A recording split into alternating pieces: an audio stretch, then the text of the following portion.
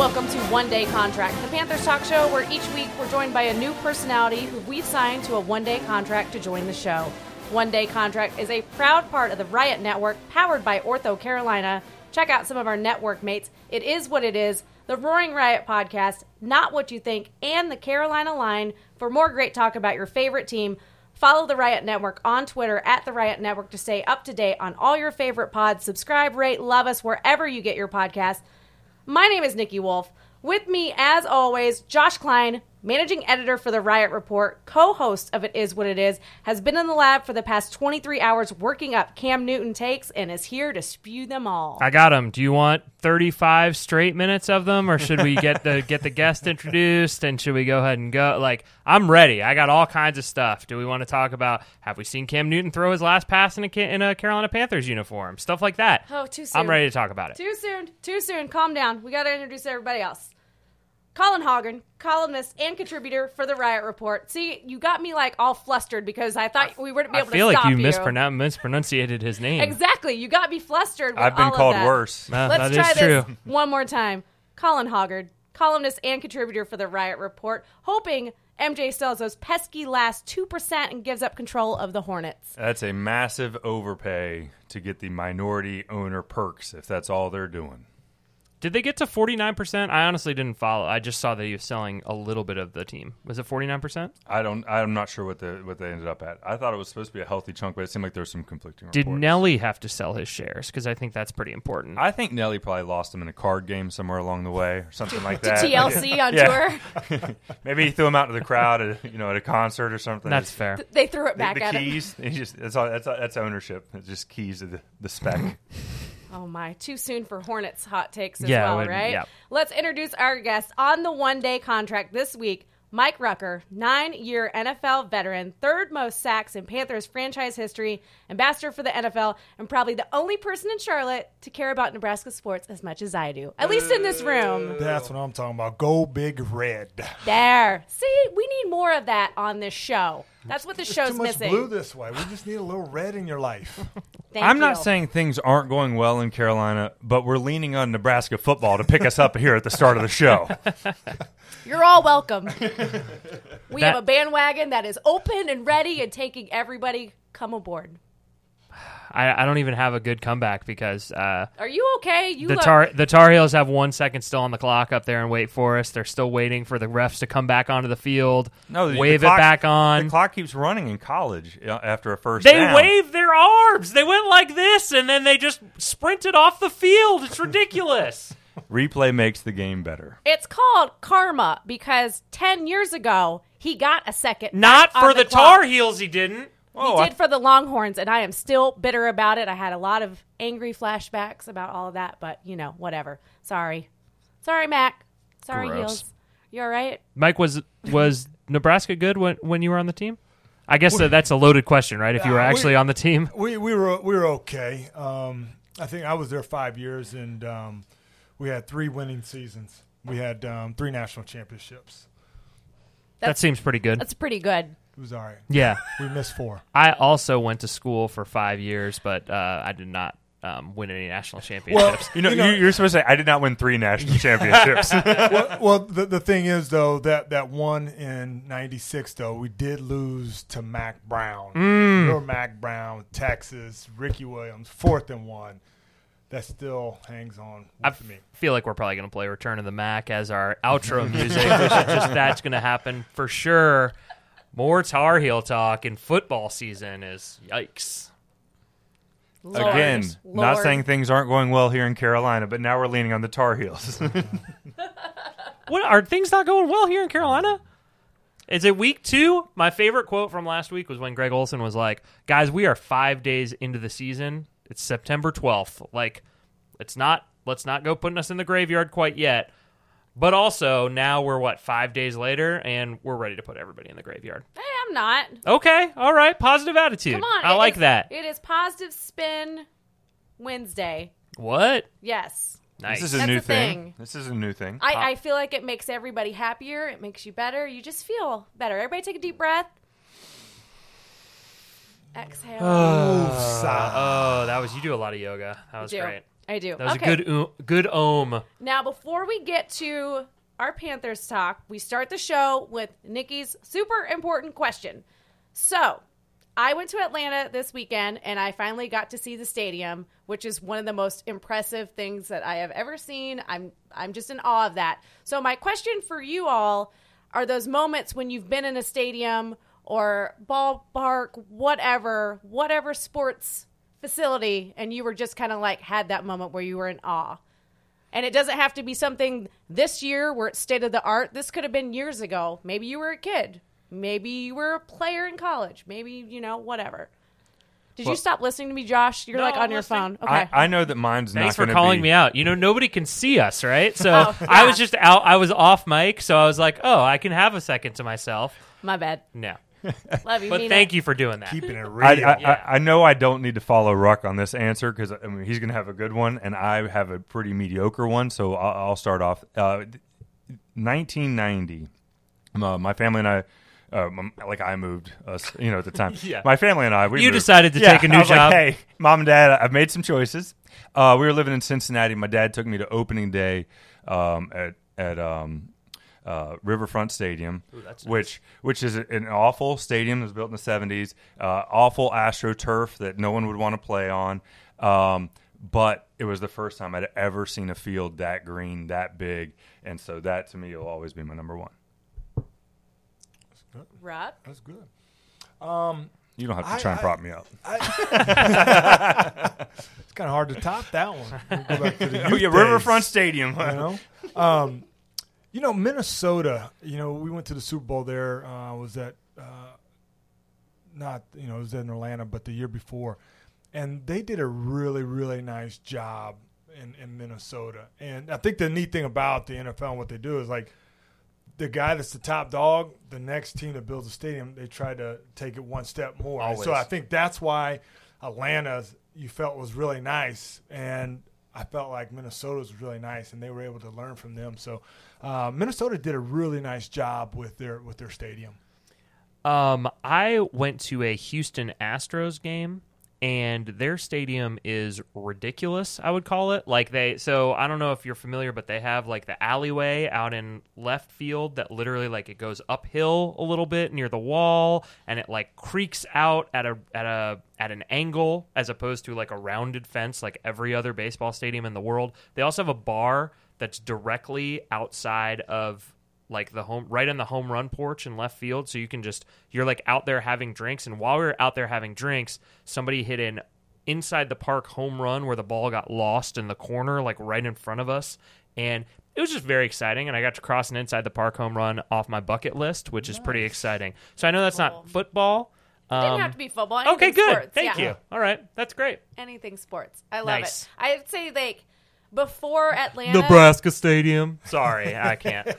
I do cry at every Nebraska home game that I attend because I get overwhelmed and I love it. But before Atlanta, it was definitely Cowboy Stadium because I think for the first hour I was there, I didn't speak to anybody else. I just walked around kind of with my mouth open like, wow, that's just an incredible place. And I think they kind of set the tone about, like, hey, let's take these stadiums to the next level. Yeah, love it. For all that Jerry gets ripped on for the football stuff, there's no doubt from a business standpoint that they set the bar with their facilities and everything down there in Dallas. Well, the TV is supposed to be like spectacular. I haven't been to Dallas yet, but Yeah, the in Atlanta in Mercedes-Benz Stadium, like the rounded TV is like every time you're kind of just like your eyes are drawn to it. You end up not watching the game because you're just kind of like, what's going? Oh, Samuel L. Jackson's up there again. Like it's exciting, and they just keep adding more and more cool new things that you're like, well, that doesn't seem like it could be physically possible. Yeah. So that in LA, the new one is going to be ridiculous. Yeah, that's on the bucket list. Yeah. Yeah. And then the new one in Charlotte that's coming in like 3 or 4 years is going to. Oh, I'm sorry, Rock Hill, South Jersey. Yeah, Fort Mill, Rock Hill. I feel like you were going to say something. I was just going to ask, what about the you went to the Atlanta Stadium. What about it did you like? What was it? Was it just bigger? Was it just everything's better, brighter? It was like from the moment you walked in, they have the self-ticket scanners, first of all, that you do all that. And then you come in, and all around that once you're in, but you're still outside the stadium, just to see even just how massive it was from the outside. And when you walk in and they've got that roof open, and it was just incredible. But here's the thing that I thought was so weird, and I didn't realize this. There was a soccer game the night before. The soccer games, they like sell out these soccer games in that place, which is insane to me. And it's a soccer city. It's crazy because then... No, No, this is I've a been thing. to. This No, is I've a been to a thing. soccer It's a game there. It's soccer insane. city. It was It's a packed. thing. But I've then also been to a Falcons game where it was less than packed. That's Right. exactly what I was going to say. So they sell these soccer That's why games. you pump in the crowd noise. This is It was insane because it was like an Eagles home game almost. It was at least 50-50. There were empty seats everywhere, and I just couldn't wrap my head around the fact that you have this amazing stadium here. I would be there just to eat $1.50 hot dogs because they're $1.50. Did you see the closed Chick-fil-A? I did not. I was going to go pay my respects, but I wasn't really sure where it was. Yeah. So I ate 2 hot dogs instead and nachos. Nice. Well, they're cheaper, so you got to take advantage of more. I mean, right? It's Do you- science. Do you guys think that attendance is overall going down in the NFL, or is it just in Atlanta? No, I don't have stats on that, but I think the game is as strong as it's been. I mean, I don't know who said this, but when you look at the NFL games, what's going on in week 1 and week 2 can bite you or help you come the last week in December. And we've been beneficiaries of on both sides here with the Carolina Panthers. So it's not like you have a 7-game series, 3 at home, 4 away, and stuff like that. What you're doing right now matters. And I think that when you go to a game and, the average win is something like 3 points or something like that. Yeah. I mean, look at the Panthers, Thursday night against the Tampa Bay. We did not come out on the right end, but if you stayed in your seat, the game went down to the last seconds. Sure. That's hard to find, and you're playing hard from the beginning to the end. It's not like, hey, we're going to turn on the fourth quarter. So I think the attendance is there just because of the sport and the parity. Like this month or this year it could be this team.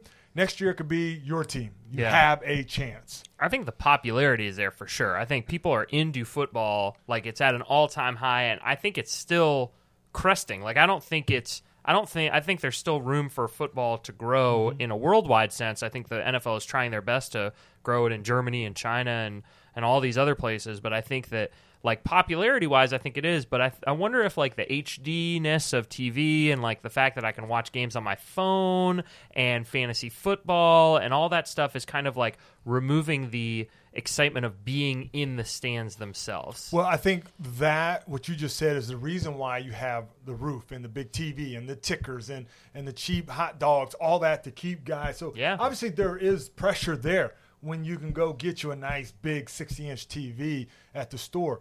But at the end of the day, you got to win. You got to win. Like people want winners. And so if you're winning, you're going to have your fair share of people in the seats. If you're struggling, then it's going to be a different story. It's true. I mean, look at the Cleveland Browns. Like, I mean, they haven't won, but they got people in the seats, right? And there's some excitement there for whatever reason that might be. So, but ultimately, you have to win. Yeah, I think Ruck, you're exactly right. Can I call you Ruck? Is that Yeah, okay? yeah, So I that's just kind of nickname. slid that. Just in. slid I right just in. assumed, we I don't know. just grew up since '94. Call me Ruck. That you're right that the spectacle now is part of what they're trying to use to offset the HD TV. The problem then becomes they pass that on to the season ticket holders and things like that. So now all of a sudden you don't have the mom and dad, the families buying tickets. You have the corporate entities buying tickets, and then all of a sudden you gotta chase somebody down. Hey, anybody want to go see this 2 and 5 team? So the tickets end up sitting in a desk. I think in a lot of cases. I agree with you. I think that when you lose a little bit of that fan base having the tickets, where it's it is they maybe not priced out is not the right word for it, but it's sold to either corporations or you sell blocks of 8, not necessarily to Panthers diehard fans, and that they can't, or any other team's diehard fans, and so they say to themselves, well, I have season tickets and I can sell my Cowboys tickets for 3 times the price, which will give me free games if I want to go see the Texans and the other guys and the Jags. I got to sell my tickets to the Cowboys to make my money back. I mean, that's what we do for Hornets season tickets for sure. So it's like if you're going to do that, then you end up with 50-50 Eagles versus Falcons. You guys don't show up. I mean, it's the whole thing that the Roaring Riot is all about, is trying to get people to show up and be fans, even when your team is not necessarily good. But you're right. If you're winning, a 14-0 team sells a lot more tickets than an 0-4 team. Absolutely. Unless you're the Bills, because, I mean, you could be like 0-14 at that point, and they still somehow think they're going to go to the Super Bowl. Well, that's because they have working bathrooms at the stadium, so that's reason enough to come, I think. They don't have working bathrooms here? No, there's not a whole lot to do in Buffalo. Oh, okay, gotcha.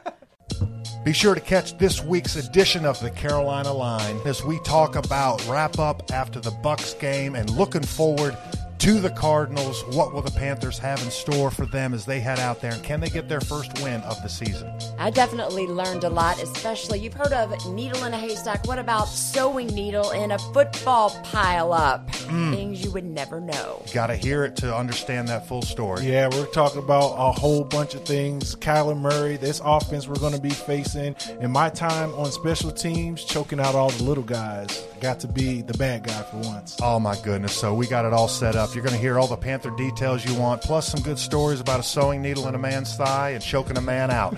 So be sure to listen to this better week's. than that? You'll hear those and much more. Just dial in the Carolina Line with Kelly Bardick, Al Wallace, and myself, Kevin Donnelly.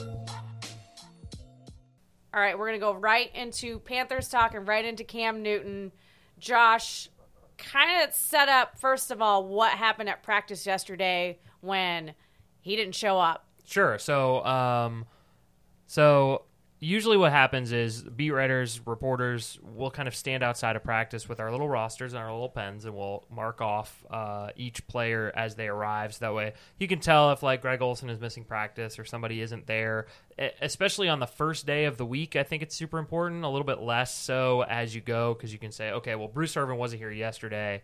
I'll check and see if he's not here. But for the most part, the first day of the week, you want to make sure. And I thought originally that I had just missed Cam, that I had arrived too late, that he had already gotten there. Usually rolls in on an electric bike, so or comes in singing about coming around the mountain when she comes, or whatever he does. You've seen Cam; he's energetic. So we missed him, and then all of a sudden the horn blows for practice. They close the gates, and then a report comes out that he's not there. Then the big dogs, Pelissero, and I think it was Rapsheet or Mortensen, or did you guys see that Mortensen tweeted out like a rat symbol, perhaps about another NFL insider?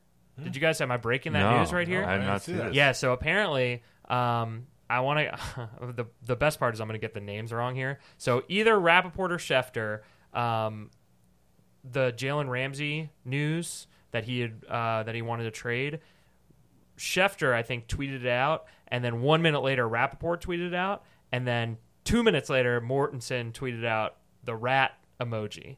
Then Minka Fitzpatrick gets traded, Schefter tweets it out, then a minute later, Rappaport tweets it out, then Mort tweets out 2 rat emojis. So it's like everybody's kind of thinking that he is somehow anti-Rappaport, I guess. I don't know. It's like the Real Housewives series, but in sports. That's what it sounds like. I'm going to figure this out. Okay, I'll keep talking. So anyway, he's not there at practice. It comes out that he's re-aggravated this foot.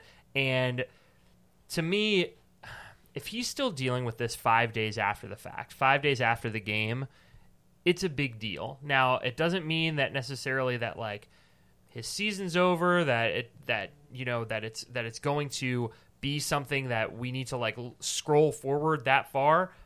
But I don't know, because these injuries are starting to pile up. And this was Superman that couldn't be hurt.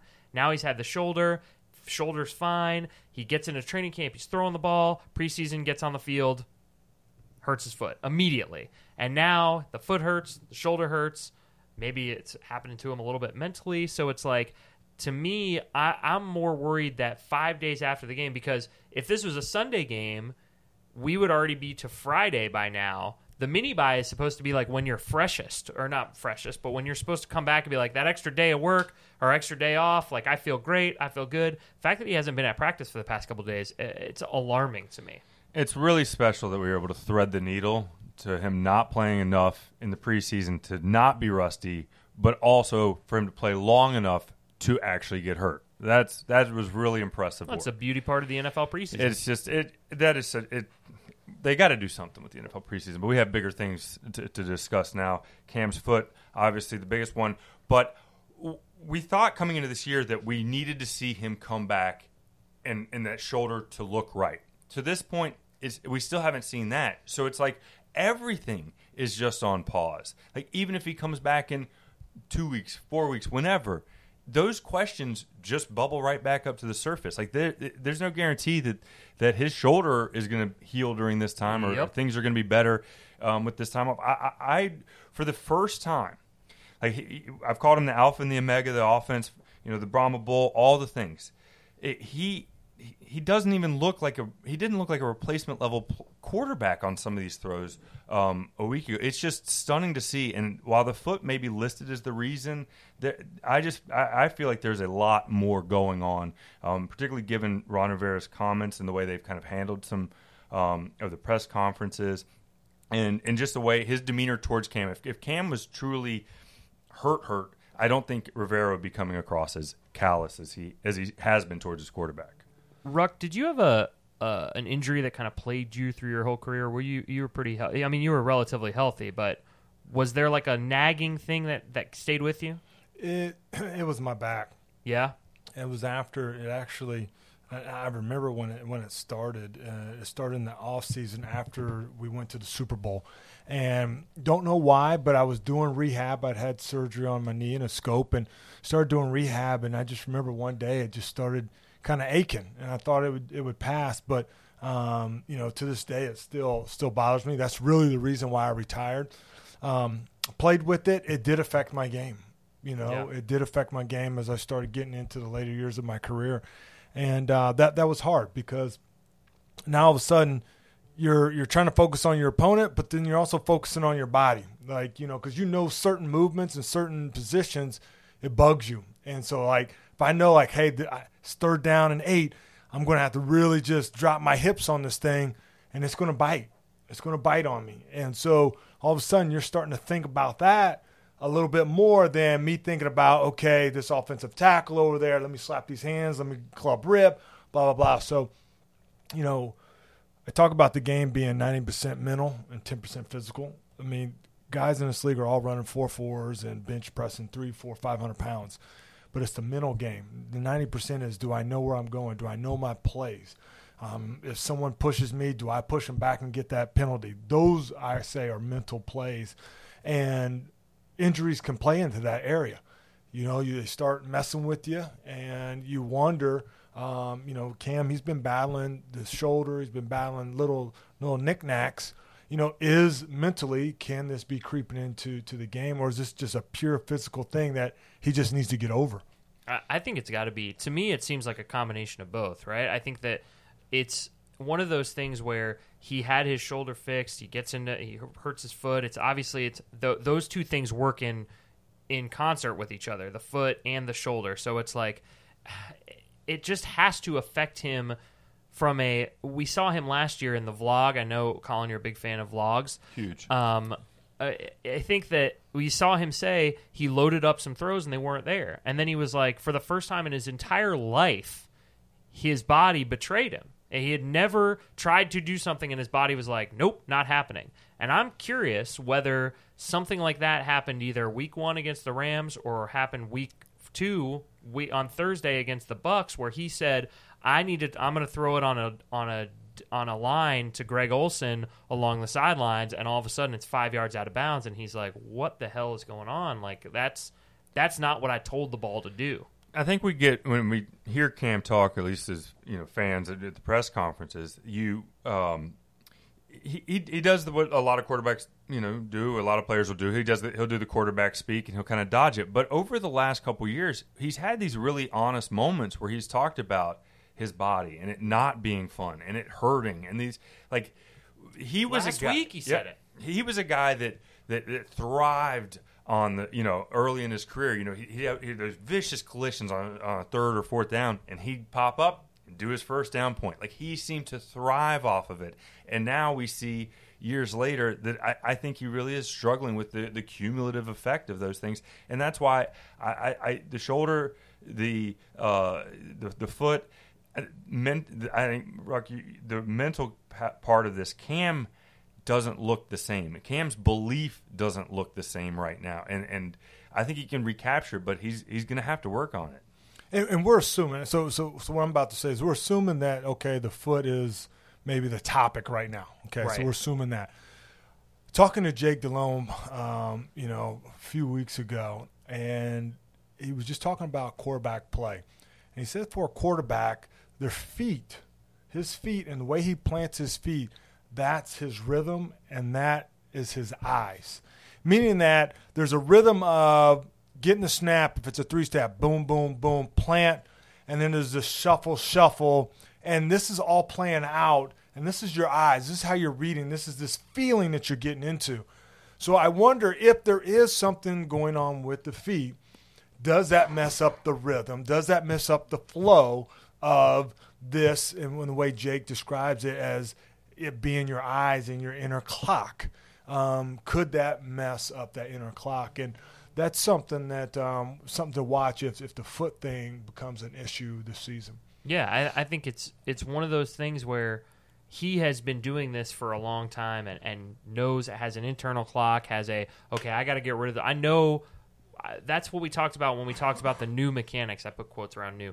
When we talked about the new mechanics from earlier in the season, it's like one of those things where when Aaron Donald is bearing down on him, is he thinking about, well, my new mechanics, I got to do this, or is he thinking, I got to get this ball out of my hand, and he gets it out no matter however he's going to do it, whether it's off his lucky foot, his back foot, or whether it's off the correct footwork. It's one of those things where it's just going to revert back to the way that he's been doing it for 29 years of his life, and now he can't even do that. And so to me, and I wonder if before Andrew Luck happened, if we would think about this situation so direly. Because to me, when you start to look at his demeanor after the game, you start to look at his just the way all this stuff is like building up. The fact that he looks like Thelma or Louise, which one is it that he looked like at the press conference? He I looked like think he was ready to drive off a cliff, Yeah. right? I think it's Louise, but I think I think it's like you start to wonder, like, when does it add up too much? When does enough become enough? And I think it's because we haven't heard him or seen him or heard from him. Because I think if he was out there at practice yelling and screaming for music and doing a chest bump with Kyle Allen after he throws a touchdown, I think we all are like, well, he's going to be okay, like it's going to be fine. The fact that we haven't seen him at all, he hasn't said anything, and it's all kind of mysterious. Right. It's like Schrodinger's foot. Well, and you start, we're obviously not saying this is an Andrew Luck situation because we just don't know. But with that happening, and then you've got Eli, that's probably, I don't want to say that either, but played his, last snap as a starter in New York. Well, you can't keep Danny Dimes on the bench.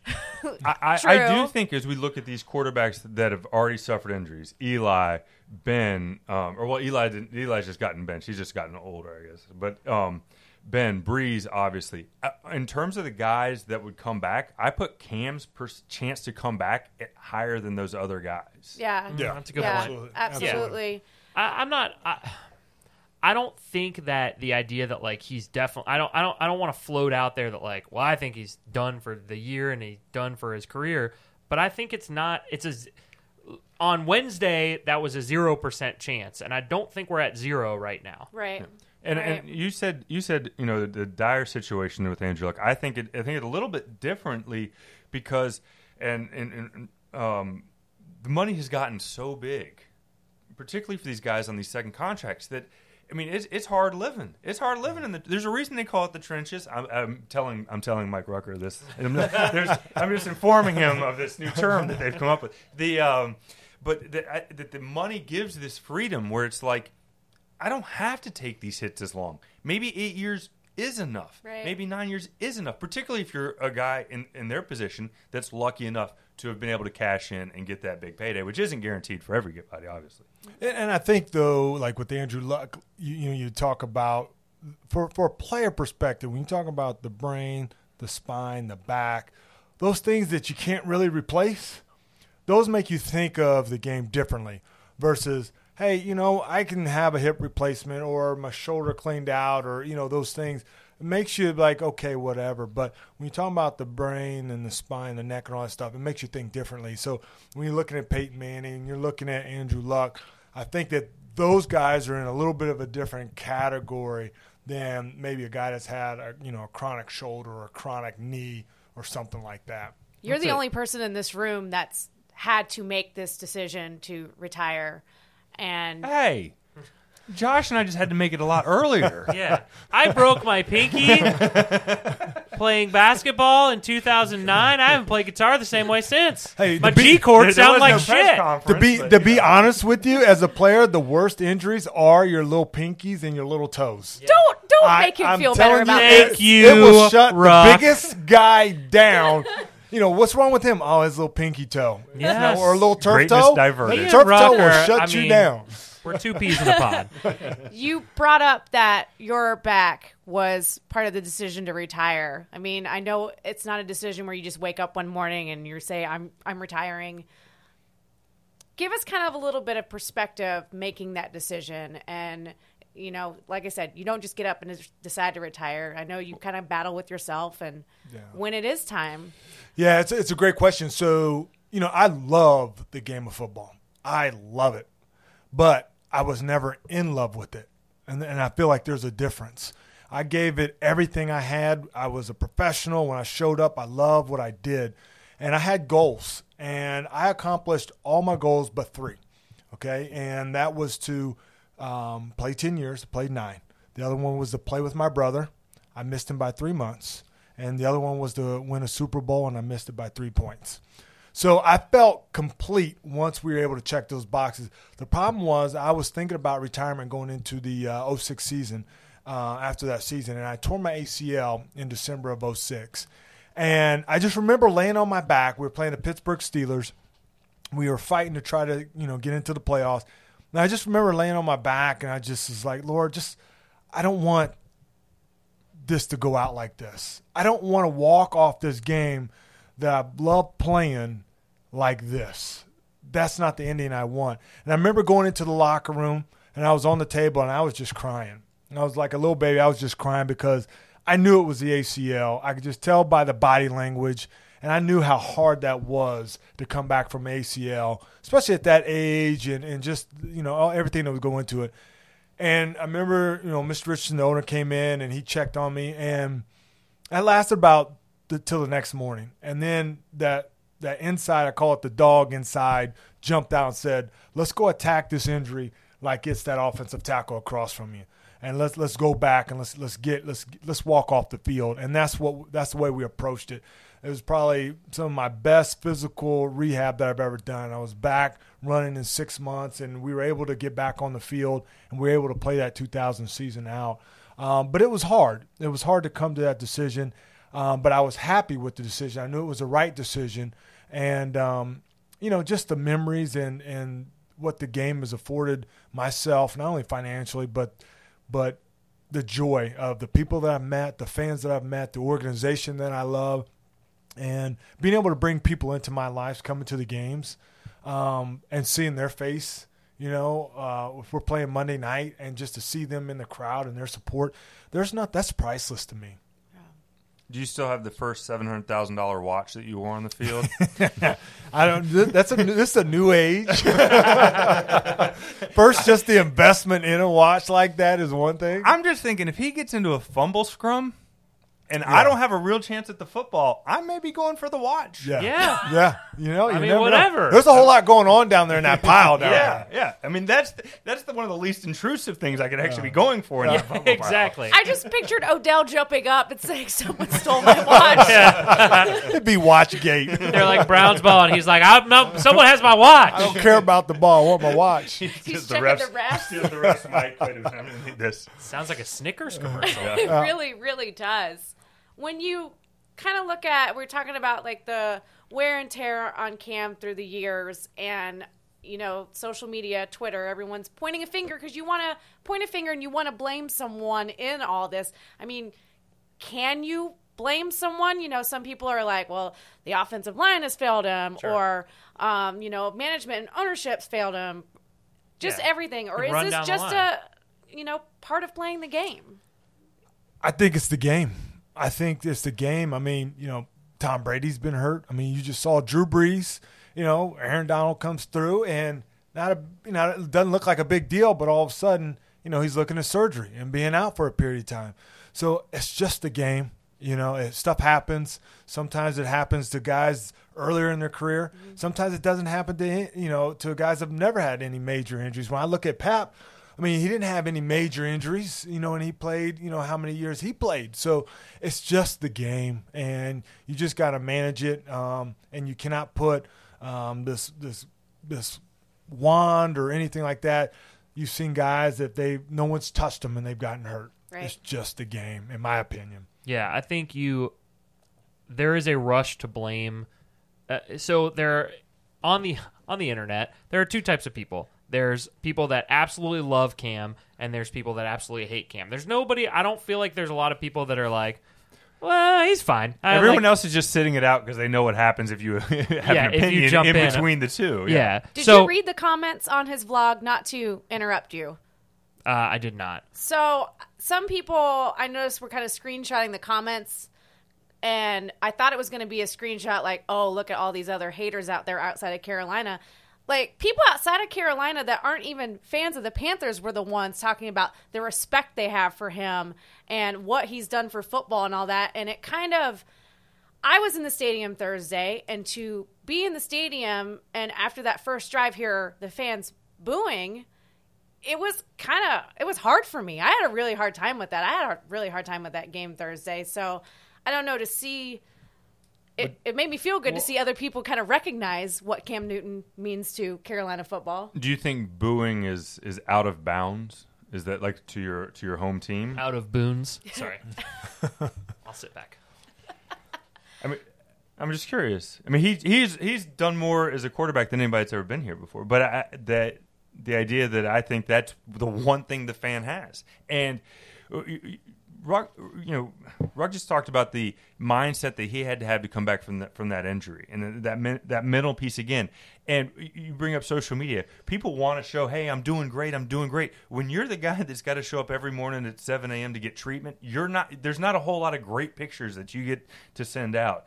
And it's like the mindset that he has to have, to work back, all those things that are tough. But when it comes down to the fans, you have to you have to be a winner. You have to be a professional product. You are getting paid handsomely to perform. And if you can't complete a pass, and especially because they all have chances to be honest with us, and I understand why they aren't, but they have, look, if my shoulder's not right, guys, I understand why they don't say it. But he does have the opportunity to kind of soften that blow. But if it's like, no, we're gung-ho, we're ready to go, we're ready to start the season, and then your quarterback that you believe is the beginning and the end of your offense can't connect on 17-yard, 20-yard passes, or when he does, he throws it like a Frisbee. There's just more going on. I think the fans have – I don't think the fans should ever not – let me not say they should never, but I think that the booing is in the fan arsenal for a reason. I think, though, what struck me with the booing in the stadium was, like, there was a moment when CMC went and got up, kind of not in a fan's face, but because it was almost like with the booing was coming personal attacks against Cam, and it's immediately like, well, you hear the comments from maybe the irrational person that's had too many drinks that day, right, and they are immediately like, he's always been terrible, he's always been inaccurate, and those are the things that start coming out. So I think when I talk about the booing and that, like, I understand frustration from fans and whatnot, and it's more than just Cam, it's play calling, it's all of it. But at the same time, when you hear then the comments around it. But I also think you see it in the offense. I mean, the body language of the offense at times, that they don't look in sync. They don't look like they believe they're going to convert those third downs. And I know I'm doing the body language doctor from my seat in Belmont, but they don't seem to. You're still watching. Yeah, I mean they just don't seem to have, like, it used to be Cam. You would get up early with Cam, and they would run that first. They get that first drive like that when they were clicking. When him and Shula, who we're not supposed to give any credit to, I know. when they had it rolling, it was that first drive, they would come out and punch people in the mouth, and teams were always on their back heels. And now it's like, well, we're out here. Let's see what we can do. And they don't have an identity right now, which is something they've had for Cam's entire time here because it's been him. Yeah. And I think because, you have your superstar and he's your quarterback, and when he's in the limelight and he's dealing with some of these injuries, if it's a defensive tackle or a cornerback, you really just kind of move on. But because it's him, we stay on the topic a little bit longer. You played on the team on a team with a pretty bad record here in Carolina. Yep. And I would imagine that you probably heard some boos that season. What's it like as a player when that's happening? When kind of the crowd is turned on you, your own fans have kind of turned on you a little bit. Well, I think, like we just talked about, I think there's some different kinds of boos, right? Right. We got boo types. Okay. So let's run them down. You have the you should have went for it on 4th and inches. That boo. Sure. Right. A groaning boo. Yeah. And then you have, that boo that, the guy has just thrown his 5th interception and he's still in the game. That boo. Right. And then you have, when we went 1-15, that kind of boo is just like guys aren't showing up. Like, I'm here, I'm doing my part in the stands, but you're not showing up. Right. That kind of boo. Yeah. And then I really feel like with that 1-15, I felt the pain, right? Yeah. I felt the pain of the fans that did show up because we were not putting the product out. We were not entertaining. We weren't doing our part. So we as players feel like, okay, from a fan's perspective, your part is to show up and support us and help us on defense, be loud, blah, blah, blah. But then in return from the fans' perspective, because I'm a fan, I've been at both home games, I'm a fan, the return part of it, as a player, we need to give our best to entertain and make you want to come back, regardless of the win-loss. Because we can play our best and still lose the game. And I feel like the fans understand that. Like, man, we gave it our best and it just wasn't our day. And so I think that's a little bit of the difference in some of the boos. And we could probably sit here long enough and find a couple different other type of boos. But that 1-15 team, I felt like we deserved that because we weren't holding up our end of the bargain. Yeah. I think that the crowd booing on Thursday, it was almost like an expectation boo because you almost have this feeling that this Panthers team was supposed to be contending for the Super Bowl, right? And they're going out and they're losing to Jameis Winston and the Bucs. Everybody kind of thought this would be, they lost by 3 to the Rams, but the Rams are the NFC champs. And now it's like, maybe it's a little bit of that setting in of like, well, maybe this team isn't exactly what we thought it is. Maybe Cam's not as healthy as we thought he was. Maybe Norv Turner is not the genius that we thought he was in week 8 of last year. It's all kind of like coming together. And then, Cam throws another 3rd down incompletion when, he started the game 7 of 8, and then I think he was 18 of 42 the rest of the way. And that's kind of the thing where everybody is highlighting that one scramble as the play that he got hurt on, re-aggravated it, whatever. But ultimately, for the last 3 quarters of the game, he wasn't good. And I think that to kind of spin it forward, I think Kyle Allen at 100% gives you a better chance to win on Sunday than Cam Newton at 40%. Or whatever he's at. Whatever he was at on Thursday night, I think if Kyle Allen had been out there on Thursday night, I think they would have won that game, and I don't know if that's even that hot of a take, which is kind of crazy to think about. And I think the other thing is also it's not doom and gloom. Yes, we're 0-2. Yes, you lost to 2 NFC teams. I remember the year after the Super Bowl, we were 1-6. Right. 1-6. First year I bought the NFL Sunday ticket too. 1-6. Thank you. You know what I'm saying? Yeah. I remember that. I remember. And we had a fumble recovery out in San Francisco, and we found a way to win that game, and we went on a roll. And we almost got into the playoffs. I think we had to win our last game, maybe some help or something, and we lost it. But I think we finished like maybe 7-9 or something.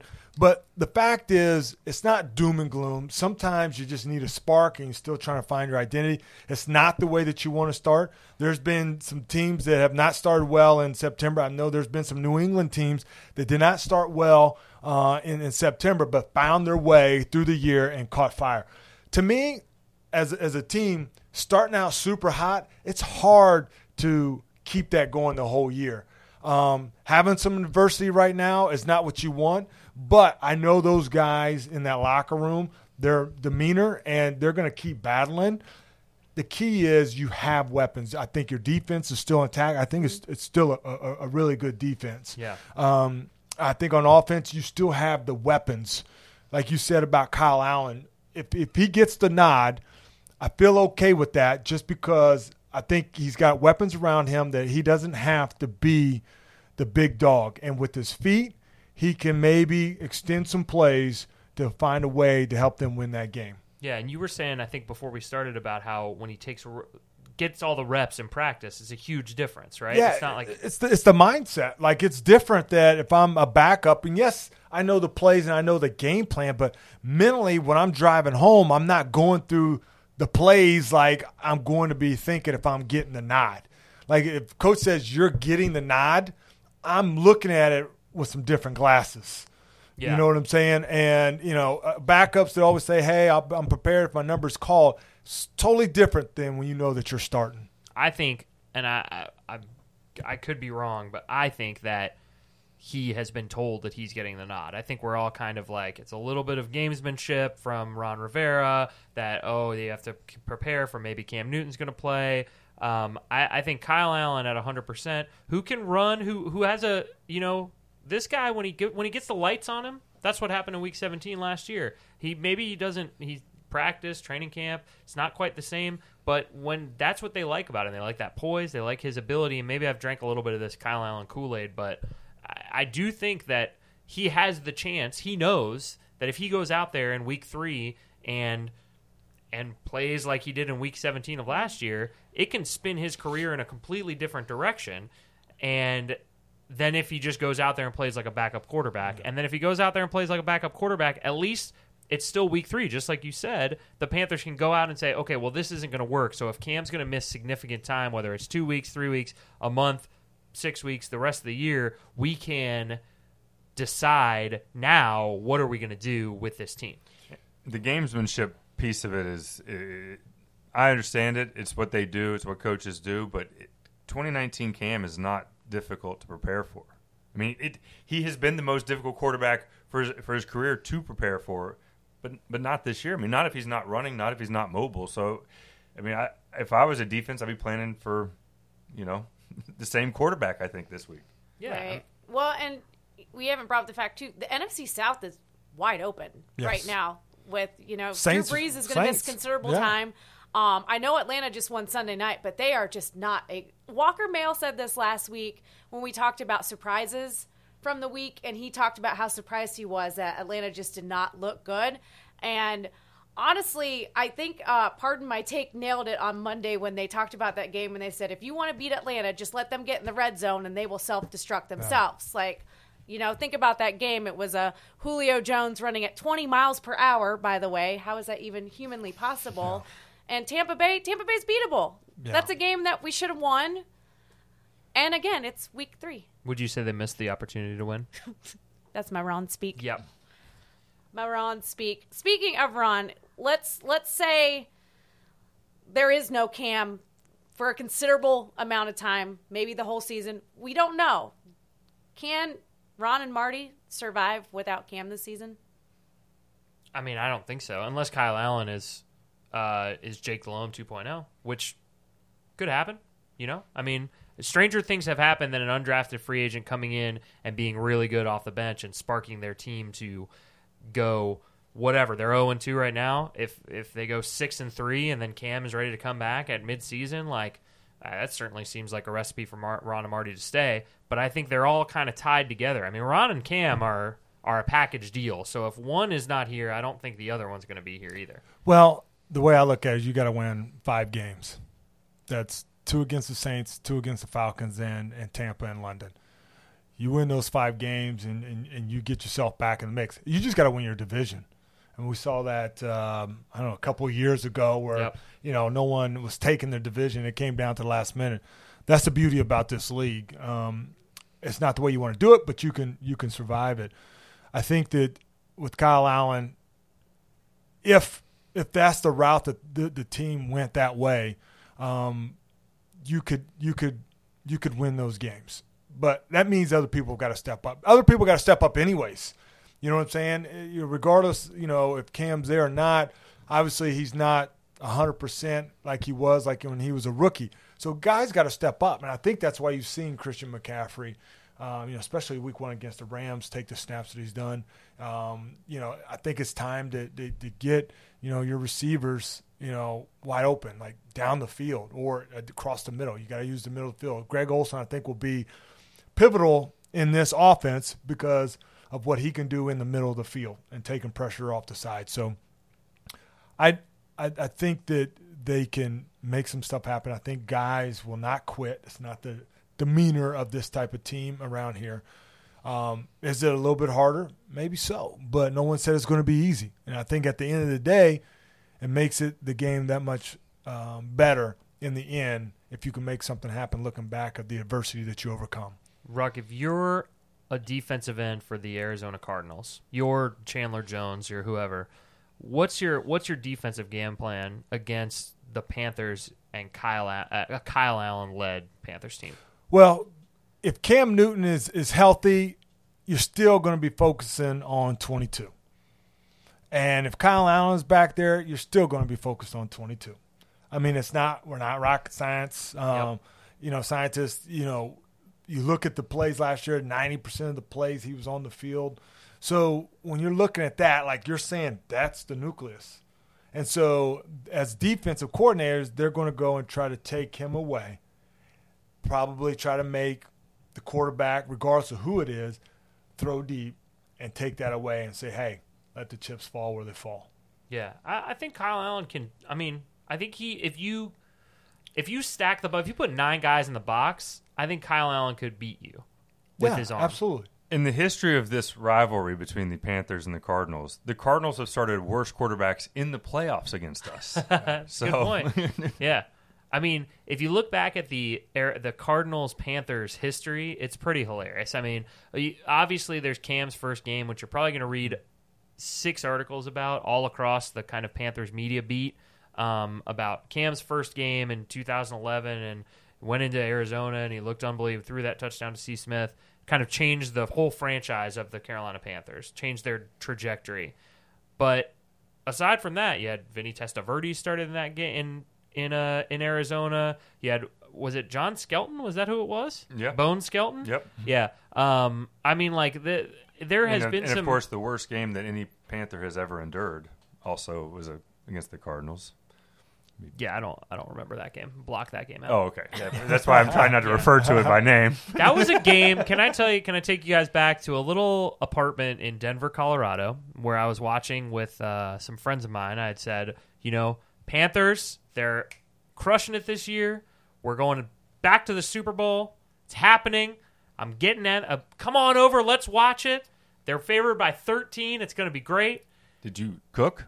I did not cook, but my lady friend at the time, she prepared some nice dips and chips, and there was a whole spread out. And I started the evening drinking beers, Coors Lights. It was Denver.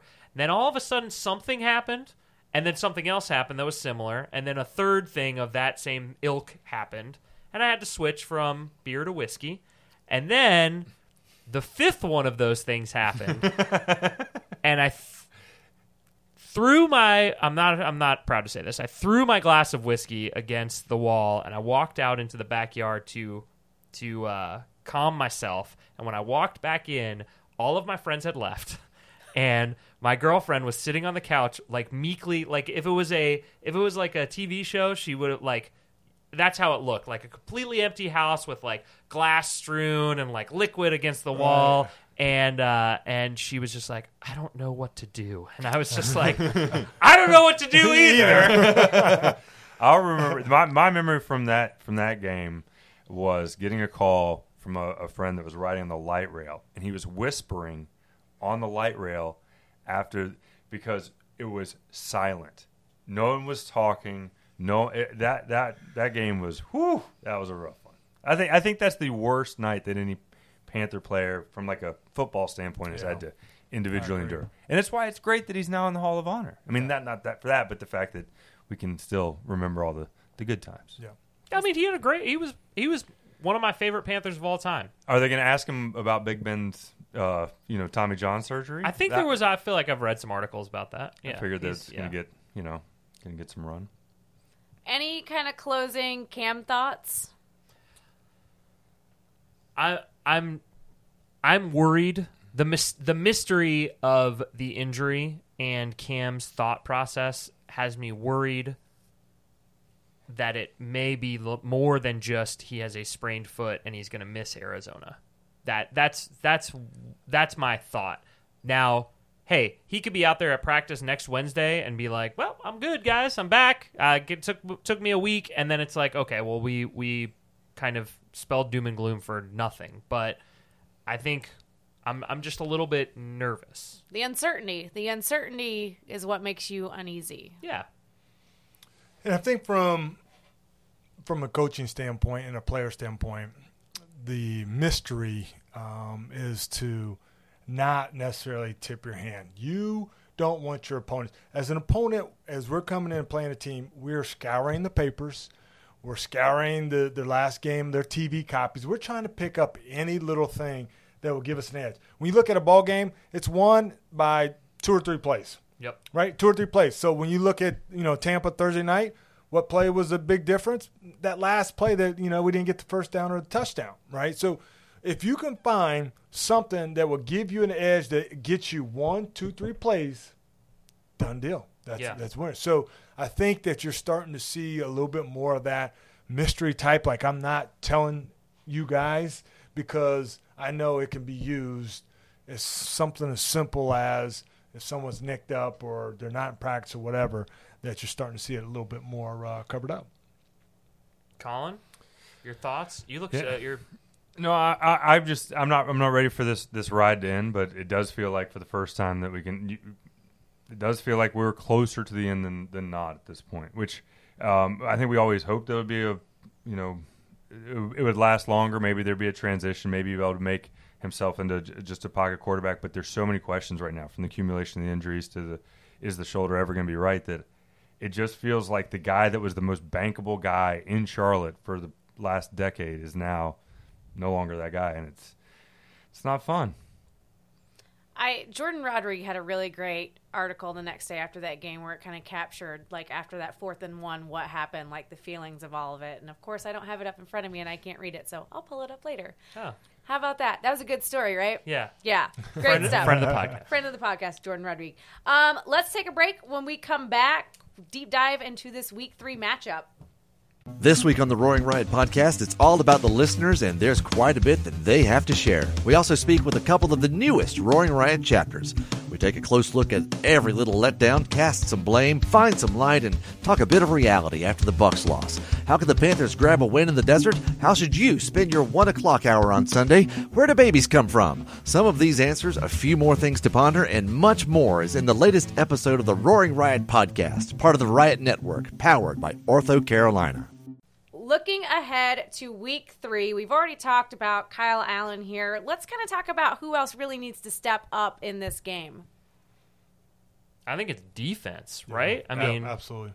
Like it's so if you're the defense, if you're Gerald McCoy, Trey Boston, Eric Reed, James Bradbury, Luke Kuechly, Shaq Thompson, you're thinking to yourself, okay, we got a backup quarterback out here. He's making his 2nd start of all time. We're playing against a rookie who's making his 3rd start ever in the NFL. We need to get the ball. We need to hold them under 17 points. Like, if they put up a certain number of points, what do you think? Like 21 points? Like, you have to do this. You have to set up Kyle Allen for success, and allowing Kyler Murray to run and throw all over you is not the way to get it done. Coach would always say you need to, when you go on the road, you bring your defense and your special teams. So I think for a long time, really since Michael Bates and Steve Smith, back there returning plays and, punts and kickoffs. Special teams has been really, really non-existent or really quiet. Mm-hmm. For some reason, I really like, Chase Blackburn and what he's been doing with the special teams. There's been, a little here, some flashes here, some things that we haven't seen in a long time. And so I think that going on the road out to Arizona, that the special teams could be the X factor in this game. And, that one punt return that's taken back a long ways and gives you that spark. So that's one thing that I'm really looking forward to, is maybe watching the special teams take that next step towards where their end goal is of being a big factor. It does feel like they're not just hitting box and doing punt block or field goal return like on Madden. It does feel like it's been a more dynamic group, and they've even been looking. They brought in McLeod, and they've been trying to find some answers back there. If you call this Panthers team getting a special, I'll buy lunch on that one, because that'll be a heck of a pull. I'm curious. From what you've seen out of Kyler Murray, do you, as a former defensive lineman, think a guy at that size can play in this league? I think he can play. Will he be, that extra Hall of Fame type of guy? I don't think there's enough tape to see that, but he's got a little edge to him. I was watching him the other night, and he had like a little edge to him. And I like a quarterback that's got a little edge to him, and he's got feet. And anytime that you can extend the play, the offensive schemes have changed to where we're seeing a lot of speed to the sidelines, trying to get to the corners. And if you got a quarterback that has got the mental capacity to extend the play with his feet as guys run downfield, that is very tough for defense, i.e. Michael Vick when he came into the league. It took us 3 years to figure out how to stop a mobile quarterback like Michael Vick. There was no tape. So you're trying all these things. It was an experiment for 3 years until we drafted Thomas Davis, and then that kind of ended that whole experiment. So it makes it very tough on a defense when you got a mobile quarterback.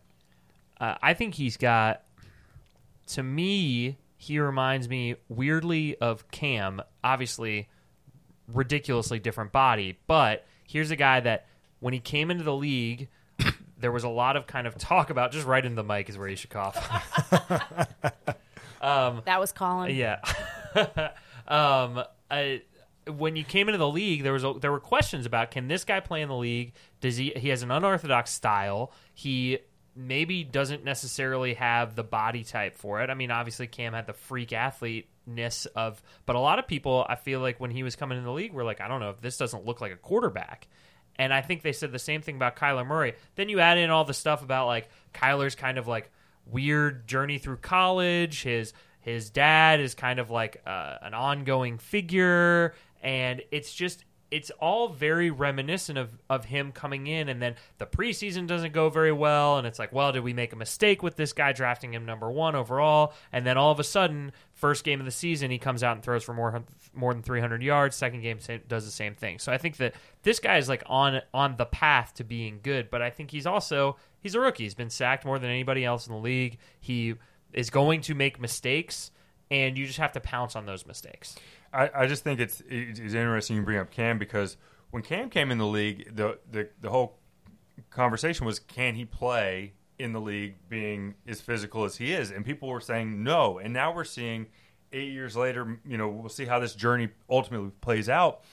But now we fast forward and you've got guys like Jackson and you've got Murray, who are incredible passers. And one of the balls Lamar Jackson threw this weekend was just, I'd love to have a quarterback that could do that. Yep. But these guys, like, there was this concern about the 6'5", 250-pounder being able to play, but then it's like we've got these two guys that are nesting dolls smaller than Cam, and it's just like, nope, everything's gonna be great. I've said before, I want these guys to do well, but he looks tiny on your television screen. There's a picture on Twitter of Kyler Murray and Greg Little standing next to each other. Apparently they're best friends. They went to high school together, and yeah, it's true. It's like, wait, what?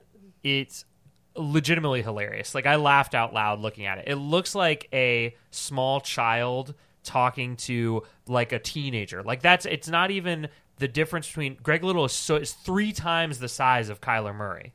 And it's just, I'm interested to see what he looks like in real life. You know, like, you see him on TV, you see him, but like Cam was one of those guys where you walk in the locker room or you see him kind of walk by you and you're like, holy crap, like that guy does not look like a regular human being. And I'm curious whether Kyler Murray looks like that, or if you're like, he's pretty short. Like hey, buddy. Like, you know, and just kind of like, I have a question over here. Yeah.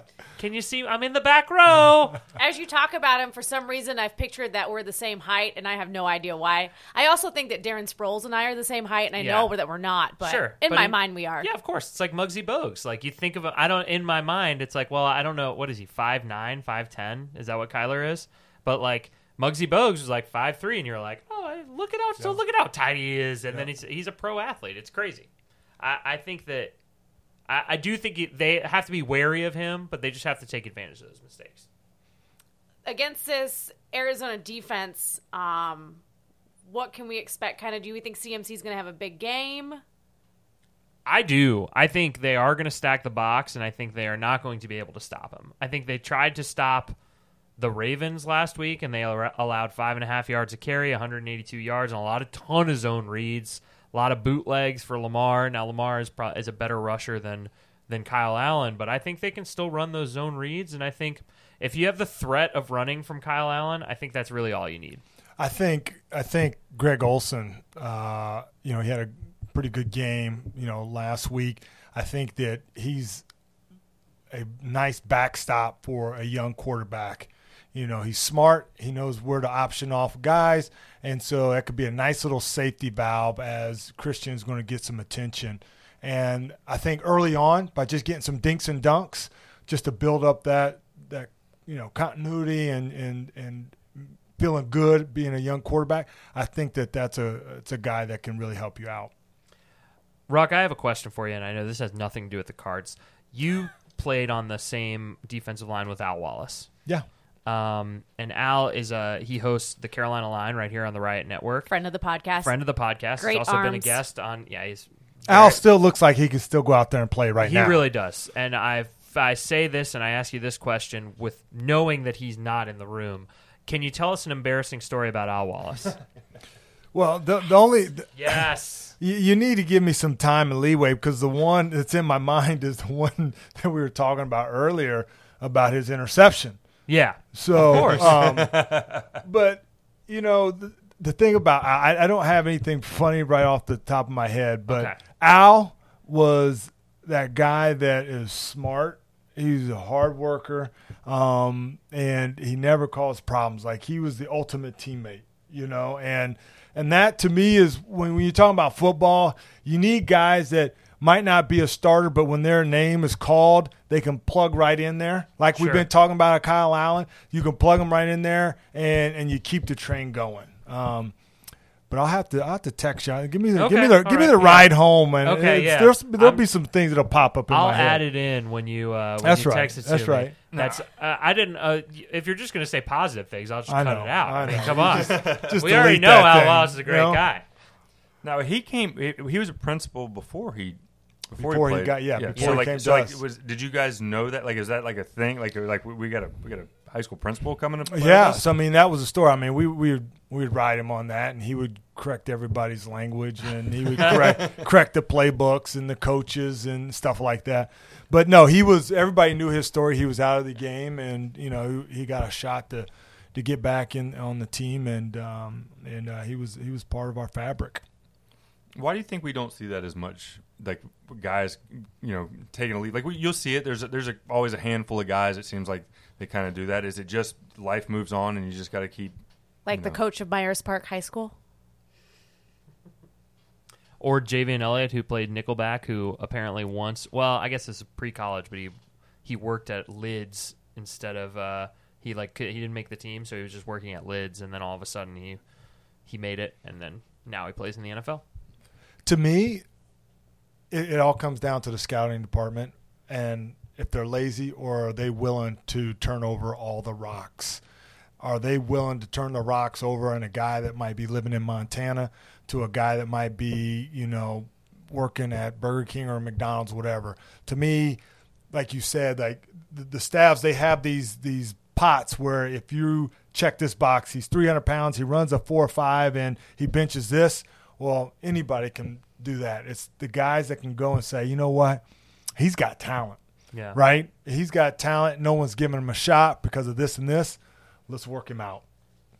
Yeah, I mean, I do think the Panthers have been, I don't want to, surprisingly is not the right word for it, but they have been good at kind of turning over those leads. I thought, I mean, when you look at who F.A. Abada is and the fact that he's been able to make an impact and play and be somebody that makes an impact as a rotation player, as someone that I think they just assumed he was going to be on the practice squad, and they were like, no, this guy's got something, let's make it happen. So I think they've done it with some of the linebackers, but more importantly, I think they've done it with the offensive line. I think there's been some, like Norwell. I mean, who knew Norwell? Sure.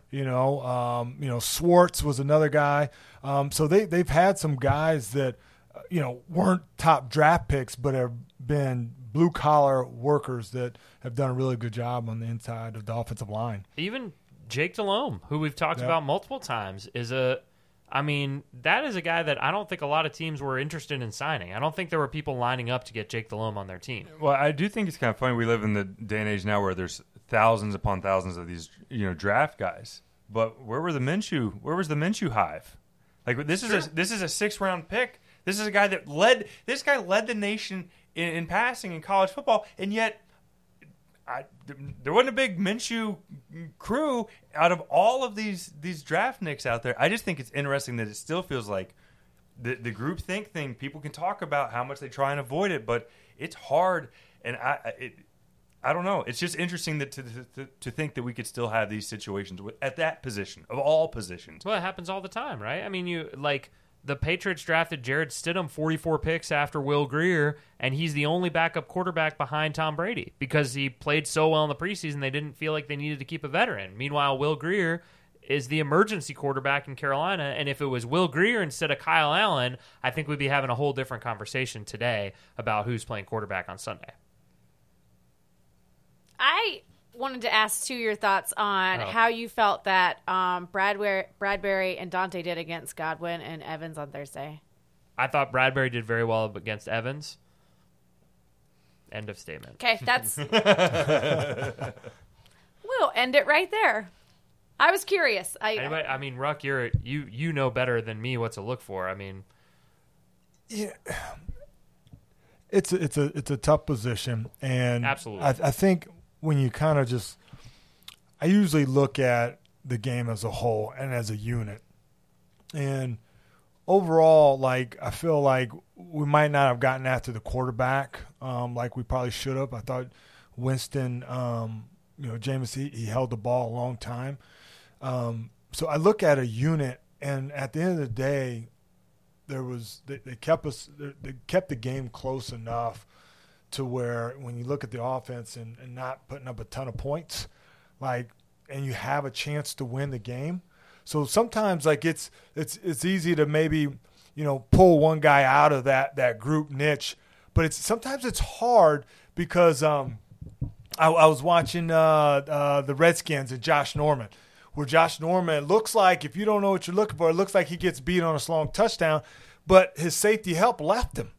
You know what I'm saying? But if we judge Josh Norman on the guy he covered, it looked like he had a terrible game, when maybe that's not necessarily the story because of the defensive scheme and what has been asked. So sometimes it's kind of hard to see that from a player's perspective, because I know that there's certain times where they're asking a guy to do something that might leave you vulnerable to the media and to the fan base. That's fair. I'm not saying that that's the case. Right. I'm just saying that sometimes I reserve a little bit of judgment until I hear the player talk or the coach talk, and then I'll be able to sift through what they're saying and how they're saying it, and say that was his fault, or nope, they're protecting somebody else. It was somebody else's fault. Fun fact, Dante Jackson's first interception at LSU, Kyle Allen. How about that? Really? How's that for a fun fact? That is a fun fact. Yeah. You're just full of fun info. Who wants to play a game? Yay! We love games. This, backed by popular demand from last season, Ya Basic. So basically, you're going to pick somebody or something that's terrible, and then tell us, why are they basic? Do you want to give an example before you actually do your real one? Sure. I just like to hear you say it because... Yeah, no. I'll be happy to. So, hey, a guy on Facebook or Twitter or Instagram who says, I don't understand why pumpkin spice lattes are out in September, and I hate people that drink pumpkin spice lattes. We get it. Pumpkin spice lattes are basic, but you're now basic for saying that they're basic. Pumpkin spice latte hater guy, you basic. Wait a minute. Is that your impression of me? We know how much you love pumpkin. Yeah. I care enough about you guys that I brought it for you. So that says it all. Oh, that's true. Aww. I think he just called me "you're basic." Yeah. You're basic. Yeah. Take your free beer and stop bringing it up. I love my pumpkin beer. Pumpkin everything. I am the epitome of basic when it comes to pumpkin. I also love pumpkin stuff. Mike, where do you come in on pumpkin stuff? I like pumpkin stuff. And Okay. we're about to come into that season where Yes. it's about to be everywhere. So I'm down with that. I feel like every like September, October, we like bring up pumpkin stuff, and it's like every week we talk about it. Why couldn't they just be happy keeping just the pie? They could have just been the pie people, and everybody could have liked them.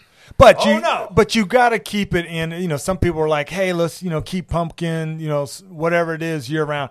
It's got to stay in the little window, and you got to leave it in that box. I'll agree with. You got to leave it in the box. You don't need a pumpkin like a pumpkin pie or like a pumpkin bread in like July. Right. Like leave that out. That's And right. we don't need everything to be pumpkin. Like, I don't need pumpkin water. Please tell me that's not a thing. I just said that. But, Pumpkin White Claw. Do they have one of those? I saw pictures, but I was hoping it was a joke. Pumpkin Spice White Claw. If you go into... I love Trader Joe's. Trader Joe's is like my place. But if you walk in there right now, it's literally like a pumpkin patch threw up all over the store. Like, Really? everything is pumpkin.